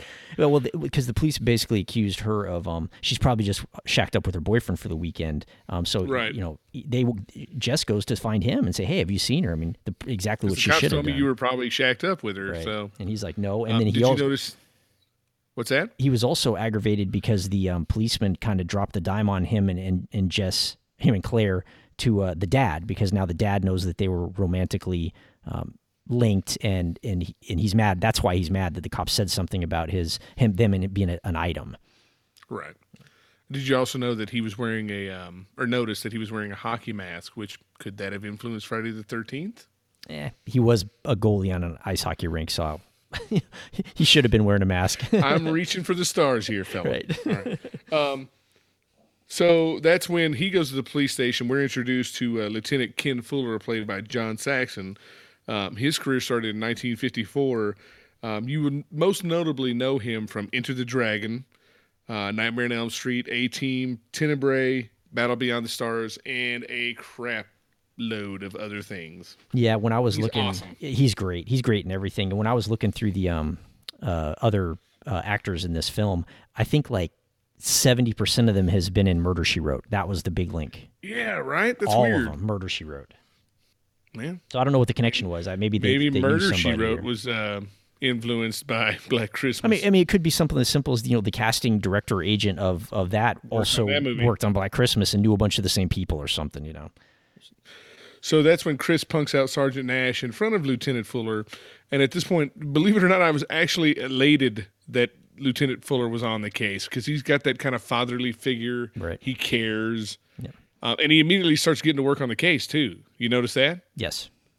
So that's when we go back to the sorority house. Barb's drunk ass embarrasses herself with the turtle orgy story, like a turtle can have sex for 3 days uninterrupted, I guess. And so Mr. Harrison just sat there and listened to her tell her stupid story. And then basically she starts ranting that everybody believes that maybe she killed or she made Claire disappear because of what she had done with the killer on the phone. Or because she was rude to her. After she called her out, she was rude to her. Yeah. And kind of thumbed her nose at her and whatnot. Right, So, that is correct. They think that maybe she left because of that. So maybe, even if they didn't know if wrongdoing had been done, maybe she was the cause of her running away, or that type of thing. Right. And this whole scene was just to punctuate the fact that she's crass and crude and doesn't care. Correct. At this point, even Miss Mac and Phil both kind of tell her, "Hey, you've had way too much," which is funny coming from Miss Mac. Right. And send her up to bed, to her death. I mean, up to bed. Yeah, or both. Sure. And that's when it cuts to, kind of trying to create, a killer profile. They cut to Psycho Peter smashing his piano up. Right, they're leading you in the direction of Peter pretty much the whole film from here on out. Killer, so he's going to be the prime suspect on everybody's radar, right? But I thought maybe he has to be the killer because that's the same noise that we hear when the Prowler skulks around the house too. Well, not only that, if you're looking at this as a whodunit, which I kind of was, for most of the movie, there's not that many characters left that weren't in the room at the time that the first kill was made. So yes. That lent to that as well. He left the party, right? And the killer came back and climbed the trellis, right? Or no, the killer had already climbed the trellis. While he was in there. Yeah. So there you go. I mean, there throws that out. I just thought of that. So, Peter is played by Keir Dullea. He was in 2001: A Space Odyssey, Space Station 76, which is a silly little sci-fi comedy spoof. Have you seen that one? No. Pretty cool. Stars Patrick Wilson also and Liv Tyler, I believe. The Thin Red Line. Also was a successful stage actor. So he's also got a presence too, kind of like Margot Kidder. When he was on screen, like he demands your attention. Yeah, he had great delivery, man. He was very foreboding. Yeah, and he's got that look too. Like who's that guy? Like Michael Shanahan, I think his name is. Where he's got that look where Michael Shannon. Shannon, there we go, Shanahan. When he's on the screen, you're looking at him. That's just how it is. And this guy kind of had that too. Very strong eyes, man. Yeah. He kind of looked to me too as like a young Malcolm McDowell. So oh, nice, yeah. And you know what? He looked like he could be a killer too, so he was perfect for this role. Dude, something that came up later in the movie, I caught on, thought for sure I had it figured out, but I was wrong. So Chris, Jess, Mr. H, and Phil go to join a search party. Which we haven't talked too much about Phil. She's been in every scene in the movie. She's kind of the homely Horseshack doppelganger sorority girl. Horseshack, nice. Yeah. Am I right? Yeah, ask your parents, people. Horseshack, Yeah. She was played by actress Andrea Martin, who is a very accomplished actress with over 157 credits to her name, dude. Yeah. As recently as Unbreakable Kimmy Schmidt, Modern Family. She also played Miss Mac in the 2006 remake of Black Christmas. Wow, brought her back. Yeah, she was in My Big Fat Greek Wedding. Are you a Jimmy Neutron fan? I know what it is, but I don't watch it. She plays Miss Fowl on Jimmy Neutron, so I don't know. Yeah, I looked her up too because I thought she was great in this. Like, there was really not many people in this that I didn't like, and she was one of my favorites. They all dude. The casting in this film is top notch, I agree. expert casting. Yep. There's not one person miscast. They all did a great job. I guess there was another actor cast for John Saxon's part, and he was really old. And like the first scene they filmed with John Saxon was him out rallying up the search party to Find the girl. give them instructions and find the girl. Yeah. And it was like 2 or 3 in the morning. It was freezing cold. And so when Bob Clark went to put that old man out there, who I guess the actor before John Saxon was extremely old, he just couldn't do it. He could hardly put his jacket on. He could not subject himself to put that guy in that situation. So he cut a contract with him and hired John Saxon, who was available. You can do a whole lot worse than John Saxon, I'll tell you that. I know, right? Yeah. So, and did you know the snow in the movie was fake, all of it? I did. I read that. That's funny. Yeah, it was some sort of foam provided by the fire department that actually made the grass greener right the next spring. So I thought that was kind of interesting, like doing no harm while you're making the movie, actually making things better. Yep. So the killer lurks around as Miss Mac pre-flights before her trip. She actually like drinks booze before she gets in her taxi cab. And she hears her cat Claude and goes to investigate. It was kind of interesting because the previous shot before that was of Claude getting ready to nibble on the face of dead Claire in the attic, which I have heard has happened. Yeah. Animals eating their owner's body to stay alive because the owner can obviously not feed the animal anymore. Well, dude, I'll tell you this. If next time you watch this movie, anytime that cat was on scene or meowed, everybody lost their shit and dropped whatever they were doing. Every single time. If that cat meowed, whoever was on screen at that time, oh, Claude, oh, kitty, Claude, and they'd all stop and look for him. Have you ever played video games with Dave? Yes. Have you heard when Grindel meows, what he does? Drops everything and attends Gives to that damn cat. Attention. Yep. It's cat people, dude. Right. I mean, but this worked well because they've already established that everybody in this house looked out for this cat because whenever he meowed, they went for him. So now that you see he's up there with the dead body and he's meowing, you already know that he's leading unwillingly or unwittingly leading this lady up to the body because she's going to investigate. Absolutely. And do we now realize the dangers of searching attics head first? Or owning cats. Either way, it's... Yeah, don't own a cat. They're deadly as shit. They'll get you killed in a minute. They'll eat your face, dude. Well, if they don't eat your face, they'll force you to find them and then get your face hooked. Yep. Which there's no way that could happen. No, I mean the logistics, the physics of that doesn't work, but it was still impactful, I'll say. Okay. The killer is extremely patient because Miss Mac goes upstairs into the attic head first, looks around, not in the direction of the killer, who's holding a large hook on a pulley system behind her. Allows her to observe the dead corpse of her friend and the cat, allows her to get terrified, allows her to scan the room for danger, and as soon as she turns around and sees the killer, releases the hook on the pulley, it smacks her in the face, hooks her, he immediately pulls her up into the attic, and she's gone. And I was kind of bummed when Miss Mac died because I did like her. She was a part of the movie that I enjoyed. It was good, though. Yeah, I agree. Yeah. You get sad because you actually start, what? Investing in characters? There we go. And that's what we've said forever. Is it common to have like a whole meat hook and pulley system in an attic? I don't have that if it's common. Well, how else are you going to get your Christmas tree up there? Okay. I'm doing it wrong. Or your dead bodies. Or a big side of beef so I can do like Sylvester Stallone and Rocky IV or Rocky. And absolutely. You got to have somewhere to punch your beef around. Yep. It's great. Good one. Nice job. So that's when the killer goes bonkers, starts wailing and throwing basically an infant's temper tantrum. Yeah. And which he does a lot. So he's unhinged, clearly. And then the search party finds something, but we never learn what until later. All we see is grimacing faces of horror as they discover something on the ground. No, the search party was for a young teenage girl that had got lost in the woods after school. No? The search party was for Claire, and they found the teenage girl. Because even Jess says later, we were out on a search party looking for Claire, and we found that little girl. I took that wrong then because in the background of the police station, the mom is reporting the little girl missing, and they're talking about setting up a search for her. I thought the same thing, but then that's what Jess says later. Well, maybe there was two different things going on. Maybe there was a group searching for because even the two guys that show up later say, "Hey, didn't you know a little girl was killed out here?" They were part of the search party. But the little girl's mom was there too with Mr. Harrison, so maybe it was like double duty. Like, let's find the little girl okay. and Claire. There's some haziness there, but yeah. Either way, they were on a search party, so there we go. But lucky enough, Jess leaves the search party just in time to get home to answer another phone call. And as she's having that phone call, she gets startled by Peter because she's phoning the police to actually report the obscene phone calls. And they actually respond faster to that than of Claire becoming missing. Yeah. Well, since we talked about a phone call, can I give you another quiz? Go. Okay.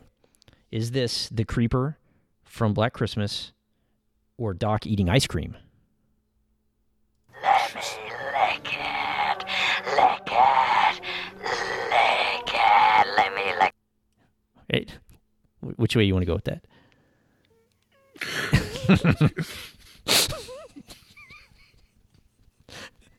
Have I stumped you? That was good. I was trying to come up with something during my laugh, and I couldn't. That was perfect. That was the best. So I nailed one. Yeah. That was Let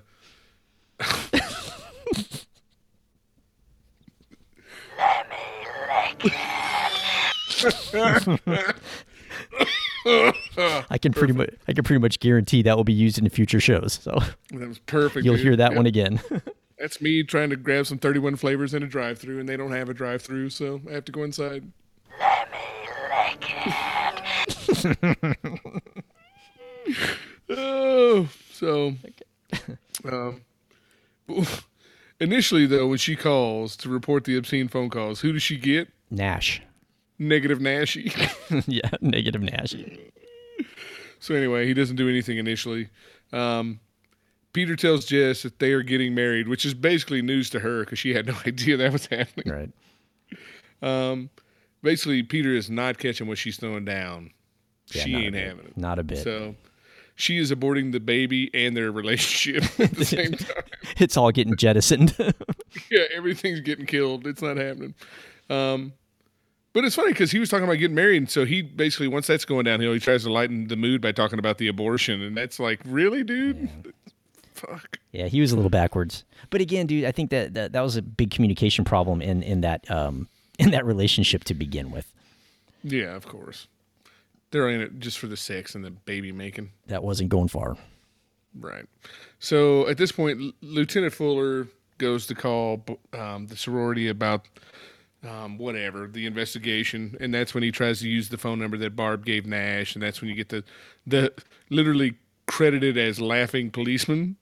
Yes. Because that's all he did was laugh whenever Lieutenant Fuller went to call Fellatio 7765 or whatever. Yeah. And you know what's funny is they actually used his name in the movie, but they didn't use it in the credits. Yeah, weird, right? Yeah. And I told you why they were laughing so harshly. And then I think Saxon even tells Nash, like, hey, man, I don't think you could pick your nose without instructions. So obviously Nash works the desk because he's the biggest dipshit in the room. Yeah. In the busiest police station of all time. It's proven later that he is, in fact, the biggest dipshit in the room. Yes. But then it cuts back to Peter and Jess because I guess because he can't get the abortion like he wants, he starts breaking Christmas ornaments and crap. And then basically he threatens her, like, you'll be sorry if you do that. Yeah, they kind of cut him off before he can make his threat, though, right? Like, she leaves the room when he says, you'll be sorry. Yep. So at that point, he leaves abruptly, but only as Lieutenant Fuller comes in the room. Hey, you know what? You got the cool, deep voice again. Do I sound like Alvin? You do. Excellent. All right. No one will know this magic. So basically, Peter decides to leave, but as he leaves, Lieutenant Fuller's coming in the room, and that's when Lieutenant Fuller's detective senses start tingling, basically. You notice how he kind of looked at him when he left the room? Oh, yeah. He definitely didn't like the looks of that kid, which I don't understand why. There was no pretext when he came in, nothing like that. I mean, I'm sure it was a little tense in the room, and you can feel that sometimes, but he did not like him. Plus, he looked like a killer. Yeah, psycho killer. They basically get consent from Jess to place a phone tap on the phone, or a tap on the phone, which while the techie guy's doing that, Fuller goes and inspects Claire's room, which is basically a crime scene that should have been done to begin with. Right. I would assume. All he does is question Jess about the drinking and who she hangs out with and when they last saw her, whatever. He's doing what a detective should do. But then the tech guy lets all the girls know that they'll have to keep the caller on the line to get the coordinates. And I love that cliche in movies. Okay, dude, they went way, way too far into explaining wiretap technology in this movie, dude. They spent like 10 minutes of this movie telling you what a wiretap is and how it works, to the point where it got old to me. He said it's mechanical. You got to keep them on the line for it to work. He said that, but then you go through the guy that works down at the wiretap installation and him running around hallway to hallway trying to find which line there was, and there was a ton of they showed that just to show how it worked, but they didn't explain it while they were to me it was out of They were place. just showing what he was doing. I thought this was out of place in this movie, man. I love that old cliche where, like, he says you got to keep him on the line, and I always think back, like, the person gets a phone call. The tech guy's got one headset up to his ear listening to it. Then he's like, keep him on the line. Right. And he's doing his hand in a circular motion, right?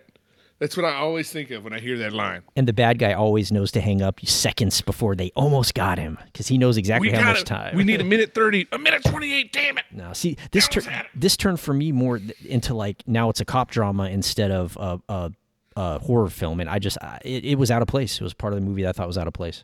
Police procedural, but I'll allow it. I was fine with it. And then this is where they also say, hey, should I tap the other line in the house? And they say, no, he's only called on this line. And right away, the minute they said that, I said, oh, the call's coming from the house. That I knew instantly when they said that, dude. I knew it when I saw it years ago that was going to be the case, because he's literally calling from inside the house. Right. But you see it. Is this one of the first? This has to be one of the early times they've used that trope, though, Absolutely. right? Yeah. Oh yeah. It's not a trope if you're the first person to do it. Absolutely, you're right. You're right there. Yeah. They might have set the standard then for it. Absolutely. At this point, Phil heads upstairs to bed, and as the house quiets down for the evening, the prowler pops out of the attic, and that's when you get another little misdirection, if you will, because you hear Barb start to scream and hyperventilate, so you think maybe she's getting choked out, but she's asthmatic. Yeah, I got to cut to that. A little breather. I got a little trivia for you. So tell me,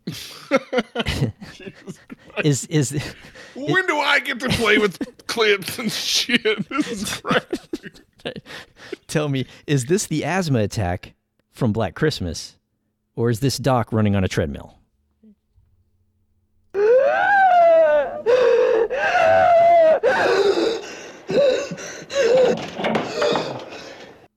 All right, which one? That's the sound I make when I find out it's too early to order a filet of fish from McDonald's. You hyperventilate. What? It's 10:31. It's when they tell you that. Do you catch the vapors and you got to like fan your face with your hand? I can't get a filet. McRib is not in season anymore. All right. Jackass. I'm almost done with those. Don't worry. I'm almost done. No. I love them. They're great. Okay. They make me giggle. All my fat's wriggling around. Motherfucker. Anyway, God, why do I do this to myself? Hey man, just like this movie, you gotta break the tension a little bit of the movie. Gotta break the tension of the show a little bit. Well played, sir. You're doing a great job. Oh, God, where are we at? You made me lose it. Asthma attack. So she's having an asthma attack. Jess runs up, helps her out, gives her a little inhaler thing. At that point, that's when she gets a knock at the door. Uh-oh. It's caroling children of the corn who have terrible timing. Nice, dude. They're emotionless. They're soulless. They're singing carols that sounds like they're coming from little angels of death. And hey, those kids set a great tone, man, because it was a kind of a creepy, high-pitched song that was going on during the eerie stuff, so I thought it worked very well. But it's funny. I mean, Jess, like, I guess she just can't help herself. She loves a good caroling sesh, because I would have gone down there and said, like, hey kids, my roommate's missing. presumed dead, so maybe you could find a different house to go to right now. Now is not the good time. Like a thanks but no thanks type ordeal. Yeah, or don't open the door and just let him keep singing. But she opens up and gazes at him weirdly. Before you get too far, did you catch, because I'm trying to call these out more, remember we talked about the Chekhov's gun thing in film? Yep. Did you catch the Chekhov's gun with the little statue, the unicorn statue in Margot Kidder's room during the asthma attack? Yeah. Yeah, because when they kind of focus on that next to the bed during the asthma attack, I'm like, oh, if that don't get used, I'll be a son of a bitch, because that's way too pointy to have right next to your bed when you're sleeping. Oh, yeah. I mean, you could just inadvertently roll over and knock that thing into your neck. Oh, yeah. So that was kind of cool. I want to make sure that we catch those little things since we talked about it. I did not notice, but I'm glad you did. Yeah, I did. So he mentioned something about his name's Billy while he's stumbling around and stuff. And he stands over top of Barb and violently plunges that ornate unicorn thing right into her gutty wutz. Yeah. And then that's when we get a really cool, quick back and forth cut between the bloody stabbing dagger or the unicorn head and the kids' innocent faces as they slowly sang, "Oh, come all ye faithful." Right. Which was a very effective little, just dark toned scene. Super well used device is what I'd call that. It gave me a little Christmas jingly right up my spine, man. That was good. It was good. So at this point, the killer calls and Jess answers again. But this time, because of the phone tap, Lieutenant Fuller listens in at his desk. But damn it, Steve, they didn't keep him on the line long enough. Yeah. I mean, you knew that was coming, right? So let's show 3 more minutes of the dude at the phone station running around aisle to aisle. But this time Peter calls, and Fuller gets the techie to trace the call, which I'm pretty sure he technically shouldn't have been listening to that phone call because it was between 2 adults and not the suspect and an adult. Right, that wasn't part of the investigation, right? Right. But guess what? Oops, missed by that much. They couldn't do that one either. Yeah, but I mean, that's more just leading you towards Peter because then you get the he knows now that there's animosity between Peter and Jess, and it's really pushing you. And that's kind of how I knew it wasn't Peter, is because it was kind of pushing you so hard towards Peter. So, right. But it actually makes Jess think that Peter's the killer as well, because she starts to see little tinges of Peter and the killer whenever he calls, and he actually tells Phil about that later. Like, she's like, "Why wouldn't you tell him you think he may be the killer?" And she's like, "Well, I don't know for sure, so I don't want to say something." But she thinks maybe there's an inkling of it's him. Right. So, Lieutenant Fuller calls Jess to question him about the phone call between him and her and Peter, and then that's when we find out, like, she explains to the lieutenant, "Hey, Peter was in the house during one of those phone calls, so he couldn't have made it if he was in the house. But that was when he was asleep, remember?" Upstairs, yes. Yeah, and so it could have been, but... because of the second line, right. So at this point, Phyllis goes to get Jess some aspirin. She's having a rough day. And I actually jumped a little bit when that strange dude popped up in the window. Did you? The search party guy? It's like, who the hell is that? I really liked those guys. That part of the movie was funny to me because Miss Mac was gone, and she was kind of my comedy relief, so these guys kind of filled a gap for me. 2 of the scariest characters in the entire movie to me. Yeah. So what it is 2 guys that were part of a search party, like 2 bumbling bumpkins, kind of drunk and weird. They stumble upon a sorority house and instantly, like any guys would do, try to, well, if you guys need me to hang out a little bit, or if you guys need help, I'd be willing to come in and hang out with you. Well, it's funny because they're really looking to pop a cap in that Prowler's jerk ass, but guns ablazing. They're a little bit too jittery for that trigger finger to be effective. You know what I'm saying? I mean, they were kind of weird and like, okay, first off, who opens the door to a guy armed with a shotgun when there's a killer on the loose? Well, the funny thing about that is after that scene, when the girls are laughing too because they see the guys and they kind of can tell they're harmless. They're just weird. But at that point, they finally say like, "Hey, we need to lock down this house. Do you want to lock the doors and the windows?" I'm like, just now? What? Just now you want to lock down? They finally decide to lock the doors and the windows? What? Jesus Christ. You deserve to die at this point. It took those 2 bumpkins to get these girls scared enough to lock a door. Not the killings, not the teenage girl getting killed, not their roommate missing. Remember, they've only discovered 1 person dead, and it wasn't at their house so far. Right. It wasn't even one of their friends. There's still some implausibility that they could ever be affected by that. That's true, yeah. even though Phil knows that Claire's dead because she's clairvoyant, and she breaks down and cries about it. There's really nothing hit close to home for them yet. Right. The only dead body that's been found was the teenage girl got lost coming home from school, which really might not have even been the killer in the house. This could have been a completely random episode. Absolutely. But Phil is going to not bode well during this entire operation because while they're locking up everything, she wanders into Barb's room and the door closes. And I'm sure it was just the wind, right? Unfortunately for Phil, it was not. Damn it. Yeah. And I liked Phil, dude. She was cool. I did too. Like I said, she kept everything on lockdown, dude. She was calm, collect, caring, the 3 C's. Yes. So we watch as the predatory phalanges of the killer rotary dials the number, and kids, a lot of younger people today won't know what a rotary phone is either. Yeah. But it was the most inconvenient way to call somebody ever. Yes. 911 would take 45 seconds just to dial. You were totally killing my post-show stuff, but go ahead. Okay. We get more haunting dialogue as Billy grunts while someone screams in the background, which I assume is Agnes. It's truly some disturbing stuff that they did. Very. And Jess is legit freaked out by this. And I thought for a second that maybe the screaming was Phil dying in the background.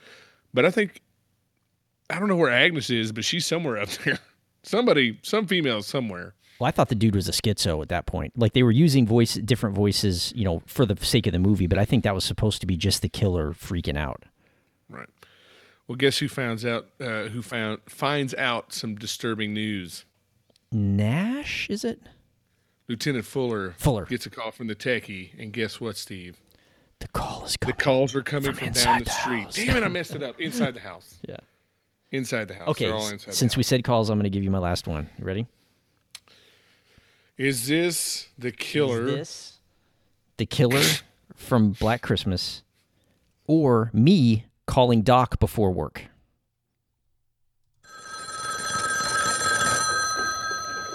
You fat pig. You bitch pig. Is that an actual recording of us? Or is that from the movie? Oh, you won the day, man. Oh, my God. That's terrific. It could be, dude. I call you like that sometimes when I'm in a jerk mood, Oh, God. Oh, and that's the end of the show because I can't do any better. You fat pig. Could be me. Could be the killer. We'll never know. Oh, that was terrific. That's definitely you. So at this point, bravo, sir. Seriously. Thanks, bud. Congratulations. Fuller's on his way to the sorority house, and he gives Nash explicit instructions. Call Jess. Tell her to get out of the house. Don't tell her why, but the killer's in her house. Yeah. And don't fuck this up. Right. Don't tell her not to worry about anybody else. Get the hell out of there. And Nash totally fucks it up because he calls her and tells her the killer's in the house and she needs to leave. Right. So, and like a good friend, Jess is like, she doesn't know that Phil has already been killed. She thinks Phil's still in the house, in the room with a headache or whatever. So she goes looking for Phil to get her out too, which I think is a really cool thing for her to do. I don't remember her mentioning Barb, but I'm sure Phil, it was both. Barb, come downstairs, okay, please. Good. So, at this point, dude, I really empathize for the terror that she was experiencing. She did an excellent job portraying the emotion of fear. Yeah, she's a great actress. Yeah, absolutely. Yeah, she did a great job. She bravely, but yet somewhat ignorantly, goes upstairs with a fireplace poker to discover her friend's corpses. A weapon that's been used in many movie, fireplace pokers. I'm down with it. Yep. I'll smack your face right now if I saw you fireplace poker. Poke you right in the belly button with that thing. Would it jiggle like a bowl full of jelly? You son of a bitch.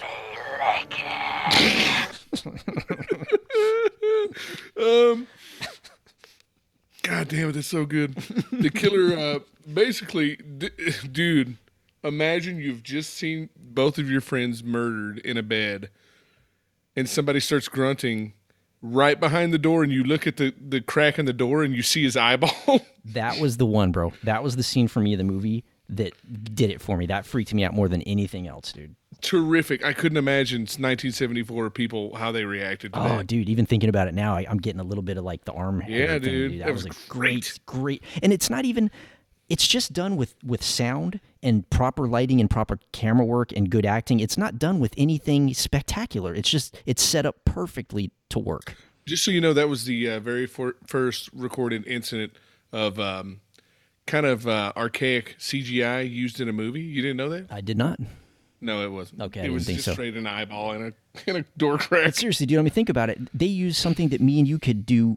We can't, but in theory, we could use with what we have in our house right now, and they created it and made it work so well. Lighting, expert lighting, direction, camera shots, angles, music, sound, music, everything. With just, and we're talking spot. about it's like a 3-second part of the film that was super effective. Man, really hit me.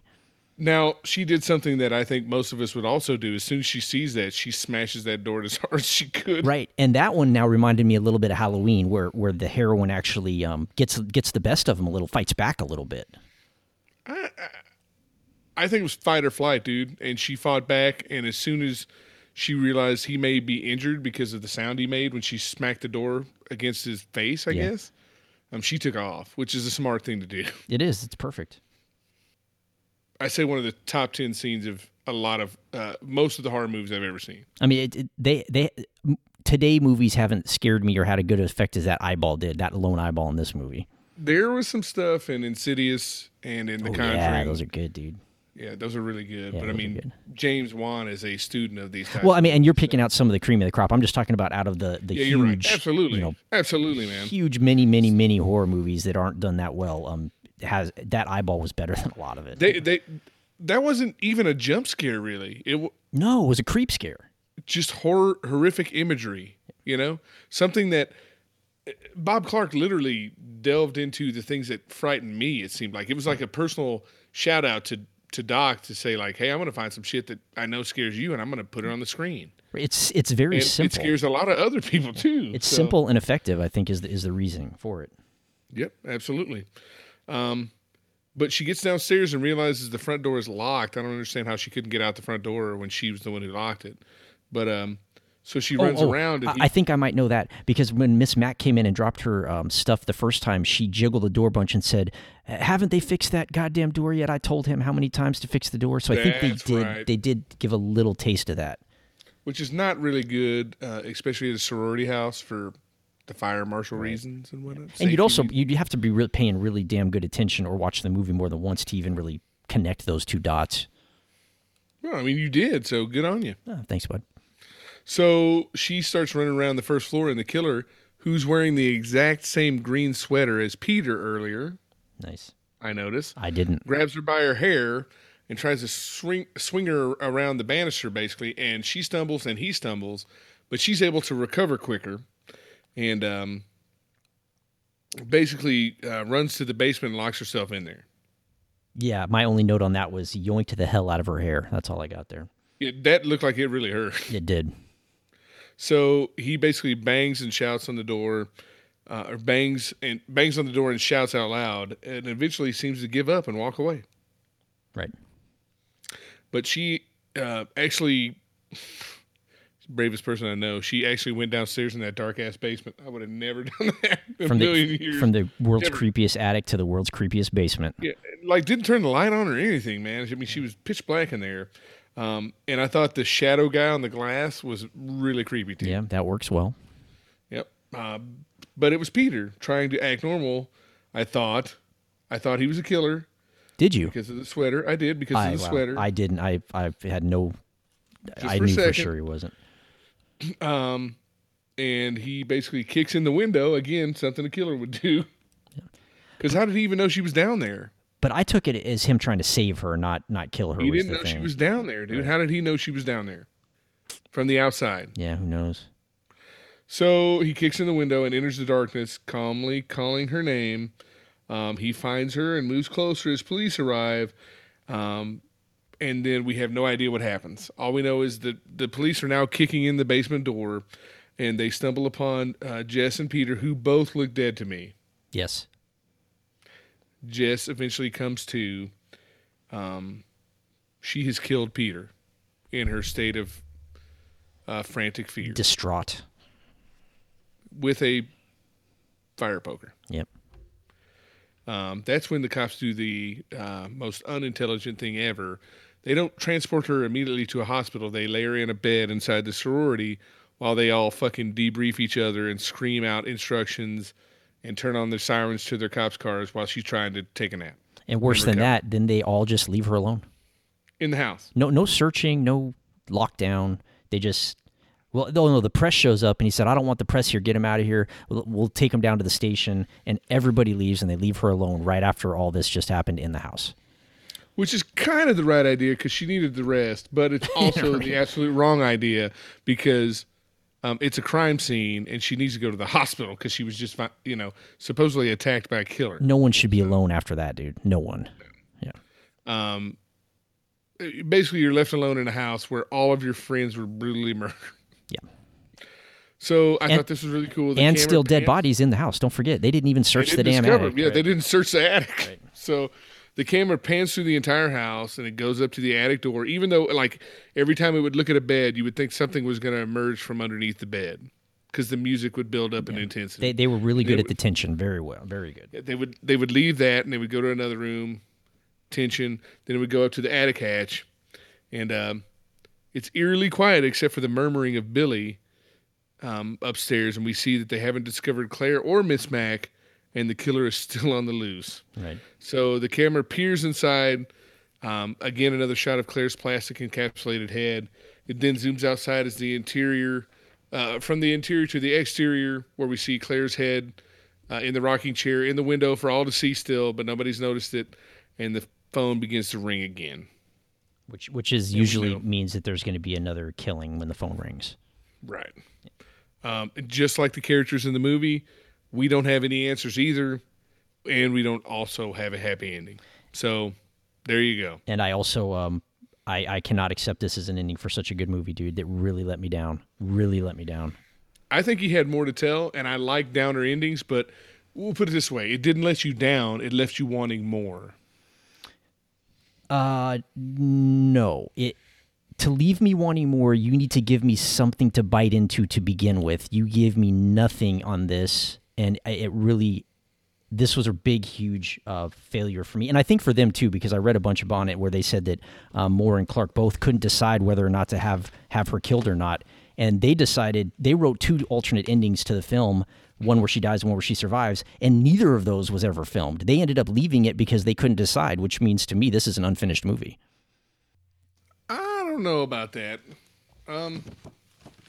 I think Bob Clark had other ideas for sequels because, I mean, he's already shown that he's a forward-thinking director. He can think ahead and create new things. So I thought maybe he believed that there would be a second movie. And he actually said in some Q&As that the remake of this movie actually explains some more of this backstory and what happened than the original movie. Well, it should have been in the original, man, really. I think I've seen the remake. Obviously, it didn't ring a bell with me because I don't remember it, but I think I own it. So maybe just, without doing it on the show, we can watch and talk about that together. Yeah, let me see if I could plead my case a little better here. So Okay. I wanted to know who the killer was throughout the whole movie. I was kind of watching this as a whodunit, right, mystery, and I'm going through the characters, who was in the room. That's the part of the fun of, like, let's say reading a mystery novel, a whodunit. It's like having the last page left blank. I knew as much about the killer during the opening credits and his motives as I knew about the killer and his motives during the end credits, which is absolutely Is that some nothing. of the horror, though? Is that sometimes you just don't know? Not in this respect. So let's think about Phantasm, right, where that ending also bothered me because it was a lot of unexplained stuff going on there. Okay. But in contrast, me and you had like a 10-minute debate saying, but what about this? Yeah, but what about that? And was it in his mind or wasn't it? But if you think of it like this, if you think like that, this one we can't even have that discussion because we know nothing about the killer or his motive. There's nothing to even debate or talk about. And I think that's a huge, huge letdown, man, for such a great movie. I have also seen a lot more low-budget horror movies than you have and understand that this execution was flawless, and I will I'm not going to look at the ending as the be-all, end-all because I think he had more of a story to tell, And so I'm fine with it. Ah, man, I needed more. I needed something to sink my teeth into, man. I needed it. And I just... That's fair. Totally fair. It was so I aggravating wanted to see me. more of the story as well, but I also enjoy endings that are left open for your own interpretation. So I kind of like filling in some of the blanks myself. I'm cool with that too, but you got to give me something to work with at least. I have zero information to work with to make any kind of decisions on this one. Okay. So that's where it really kind of like, oh man, I had so much fun with this and I had such a good time. And then like, oh, come on, man. And then when I read, like I said, they wrote two different endings and didn't use either of them, I almost felt like they left it, well, we didn't know how to end it either, so here's what you got, type deal. That happens sometimes, man. It's a creative, collaborative process. And dude, a lot of different you know what, people. that happens too. Some of my favorite books are great all the way to the end, and sometimes they just can't stick that ending. They can't tie up the loose ends, or they can't finish it properly. And I think that's a hard thing to do, book or movie, just is to really, really wrap everything up for the viewer. Here's what pisses me off too, though, because major Hollywood productions will have an ending that they'll screen, and the audience, who obviously wanted to go see a free movie and talk about it, will poo-poo the ending, and so they'll completely change it and give it something far more milquetoast and boring. That's just as bad, yeah. Or that worse. Nobody wants to see, but it's a happy ending. Right. That's why I was so glad Frank Darabont stuck with the ending for The Mist, because without that ending, that movie wouldn't be nearly as effective. And we might There's be so many downer endings, yeah. We might be talking about a movie with alternate endings in the near future, right? Absolutely. Yeah. Can't wait. And I'm okay with not being.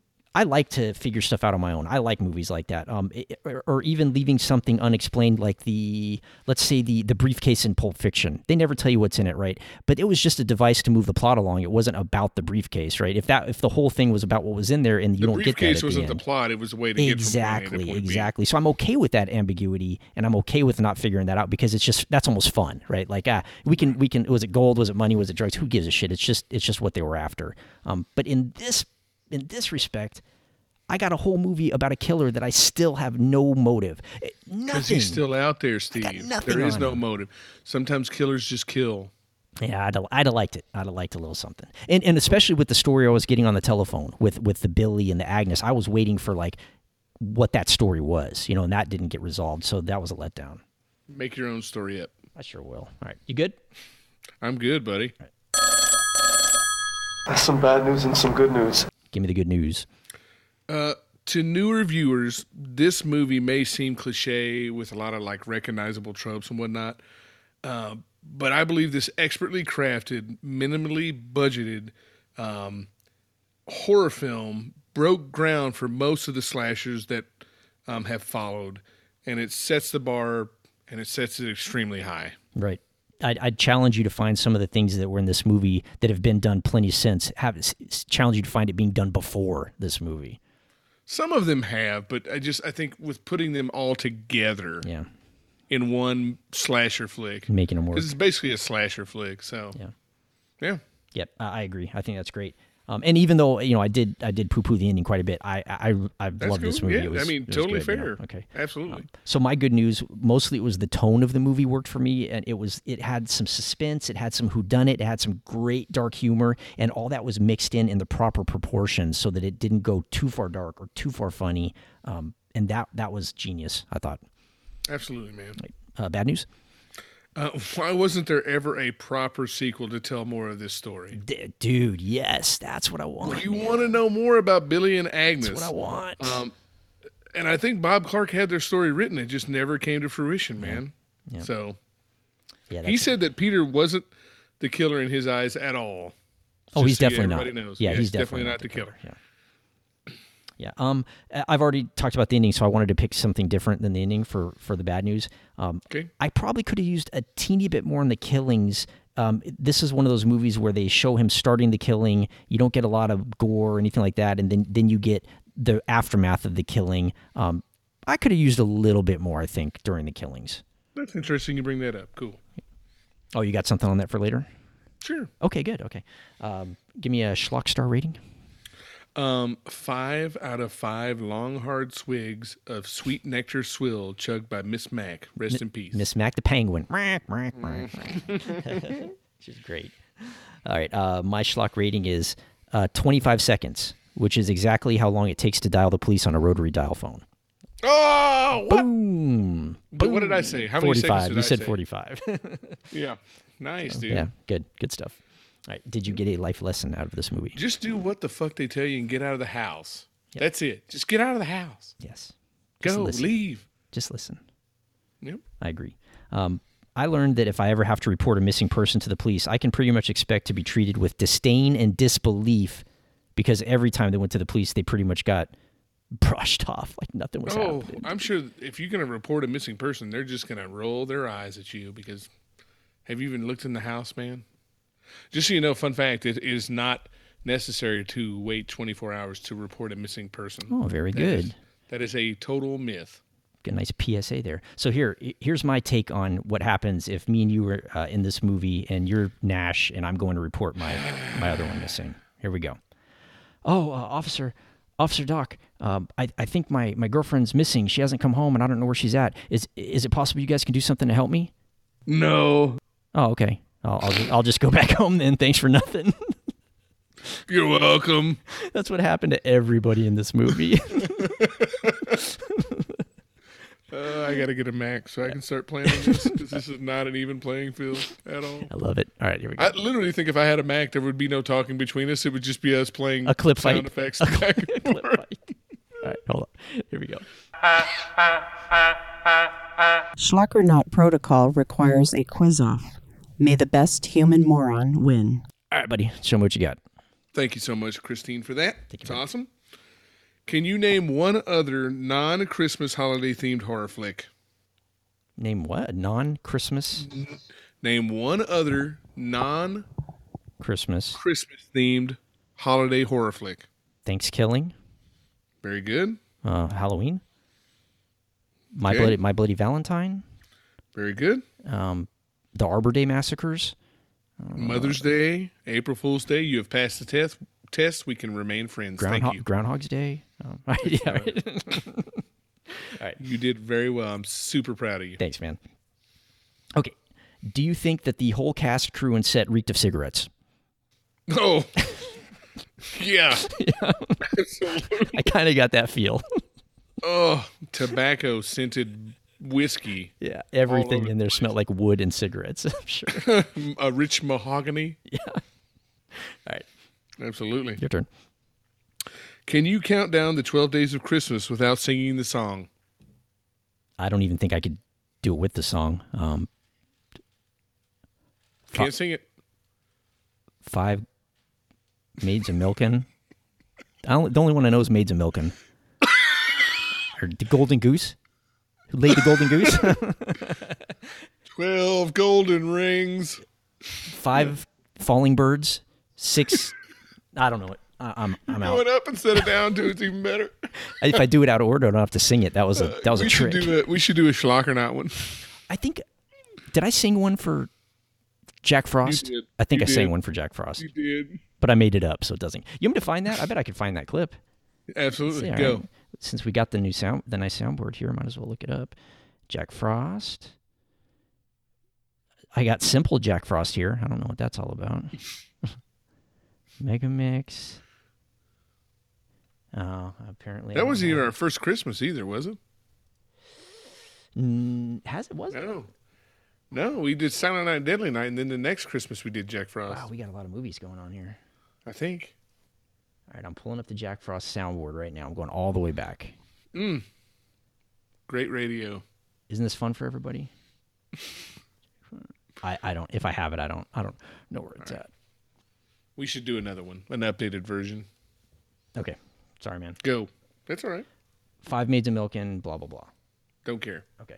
Back to Black Christmas. My turn. Is it my turn? Indeed. Okay. Why did Miss Mac have to hide booze? Because there was literally alcohol displayed everywhere in the whole house. Court order. She wasn't supposed to be drinking because she killed somebody in a DUI. All right. That was part of what, the sequel or the prequel? No, I just made that up. Yeah. Is that part of the director's cut? Behind the scenes, the BTS. Yeah. Yep. Okay. Go. Would more blood and gore have made this a better Yeah, film? I don't think a lot because I liked this. Again, this is more of a murder mystery to me, a suspense, but a little bit more. Like when Margot Kidder got killed, there wasn't even. I don't think there was even any blood on her. Like they were showing her. There was. There blood? on the unicorn. There was so little that it didn't affect me. I guess a little, like even on the choking scene, I could have used a little of the bag sucking in and out, or just a teeny tiny bit more would have worked for me. Okay. You? How Fair about enough, you? man. Do you like it as is, or? I think it's fine as is, but like Phil, it would have been nice to see exactly how she was murdered. Right. Or maybe when he swung that hook, like give me like a mannequin or a dummy and let it hit the head or something, just something, would have been cool. So the wig falls off and it looks all weird. Yeah. All right. This is kind of a three-part question. Was the killer living in the house? No, because he came in and climbed the trellis. But then did he ever leave?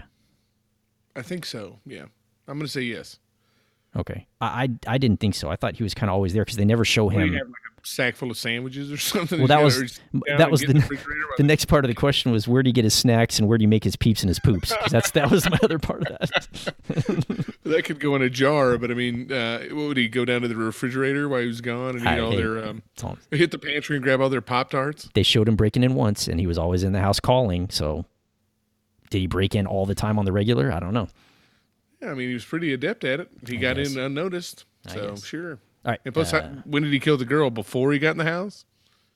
I don't think he even killed the girl. I think that was an unrelated thing. Really? I do. There's 2 serial killers on the loose.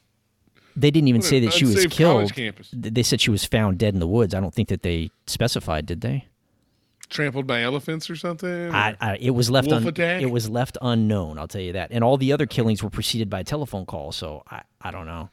I think he killed her because maybe she saw him peeing in the woods. She saw him making night soil. Yeah, I guess. He saw my wang. Billy's wang. Man, all the Billies, all the bad kids named Billy, dude. All of them. That's right. Silent Night, Deadly Night too. All of them.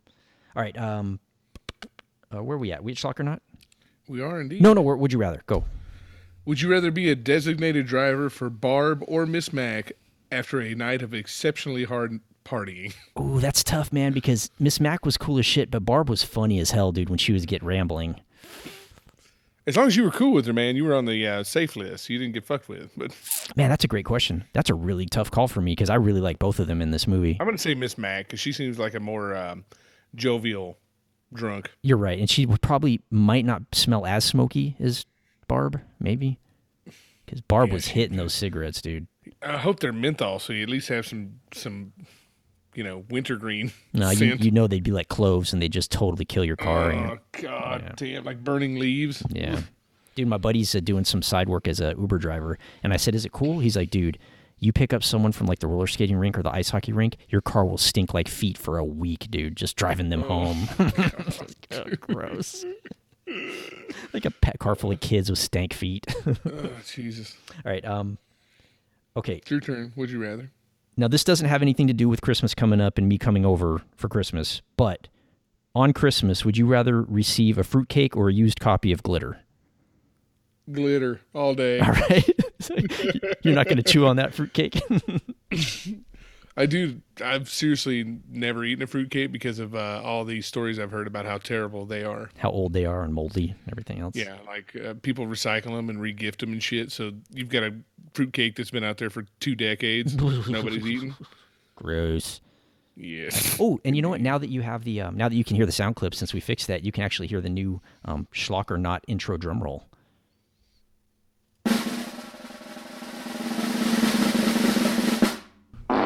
Okay, is it schlock or is it not?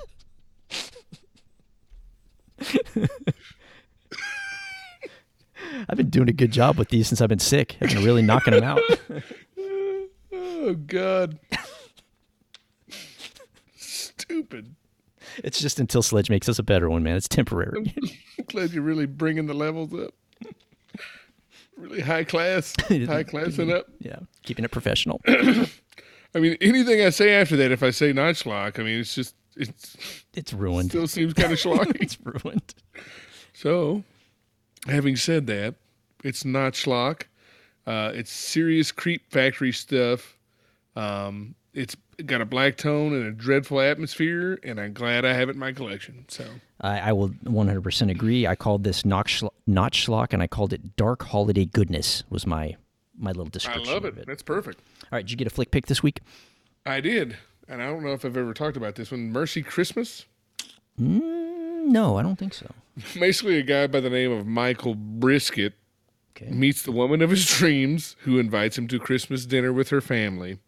And things take a turn for the worse when he realizes he is Christmas dinner. He's the brisket. He's Michael Brisket. So Michael Hamburger went to a picnic and found out that he's the main course. Yep. All right. So it's a good one, dude. I like that. I got one for you. Me and Lynn just finished watching, and I don't know if you've watched this or not. Lynn and I just finished watching The Handmaid's Tale. Did you check that? I'm not a fan of that, man. Okay. I tried. So she liked it more than I did, but I think it's a really good fit for a pick with this movie because it was dark as hell, dark and twisted. My big problem with it, and I told her at the end, was that there was no fun to be had. I didn't have a little bit of yin to the yang. You know, it was just depressing all the way through. Look at the backstory of how that show was created and what it was actually meant to be. And tell me what you think of that afterwards. I will, but I will say that the acting was outstanding. I thought the acting was great, and it's definitely the production value was top notch. Just a little dark for me, but Lynn liked it, and I'll probably end up watching the second season. So if you're interested, The Handmaid's Tale. Cool. Won some awards too, I think. Okay, next up we're going to do 2016's All Through the House, and it's streaming on Amazon Prime, starring Ashley Nunes, Cameron. Jessica Cameron, Jennifer Winger. I know nothing about it. It was a request, and I'm looking forward to another holiday horror flick. That was a request from the fellows from the pub to the graveyard. That's right. You said that last show. Thank you very much, guys. Yeah. Gonna hit that up, and we have a song from them to play from that show or for that show. Oh, good. Okay, I have a song to play on this one from IDFI. Perfect, dude. Yep. Buddy Jimbo supplied the music. It's the exit music. It's a song called "I Hate the Holidays," which I think fits perfectly with this movie as well. Amazing. Thank you very much, Jimbo. I will cross my fingers and hope that we don't get any weird recording issues during the song. So, please, if it's going to be good, please be during the song. IDFI will blast right through it. Yeah. IDFI, check them out on YouTube. I Hate the Holidays. Let me play a Sledge Patreon promo so I don't have to talk about it here. King Sledge, the voice here, #1 Patreon. And the reason why I support this show is because I get a little value out of it. And if you get a little value out of the show, you can give a little back for as little as $1 a month. You can follow the link at steve52.com. The show is completely funded by our Patreons, and every cent goes straight back into making this show. Oh, it's so much nicer than me having to rattle that off. It goes right back to devices used to foil Doc and make fun of him at every turn. And I agree with that. Thank you. All right, do your thanks, and I'll really play us out. I want to thank our merry mix of mad men and women listeners, our persevering Patreon supporters, and Twitter friends at Rob Talbert, who's a writer for Scream Magazine, at Shane Ryan Films. He's the official Twitter for Shane Ryan, who has acted in a buttload of cult films to include Samurai Cop 2 and Vaginal Holocaust, which, where do I see that one? And at Purple Love X6, she is a person of our own ilk, parent and consummate fan of horror and video games, and she is also extremely nice, which is our type of peoples, for sure. Absolutely. If you want to contact us, you can do so at schlockernaut@gmail.com. Visit the website, Steve52, for all those links, Facebook, Twitter, Instagram, all the shirts. The Schlock line, if you want to call us, is 209-STEVE52. Again, our outro music is by IDFI, a song called I Hate the Holidays. Cannot wait for this, dude. I love this freaking song so much. Thank you so much for recommending this. Get the Twitter poll, and thanks, Doc, for recording. I love this movie. Yeah, this was, just so you know, this was a Twitter poll pick, and we can't thank you guys enough. Yep, it was a great pick. Excellent. Here we go. Thanks, Jimbo. Thanks, Jimbo.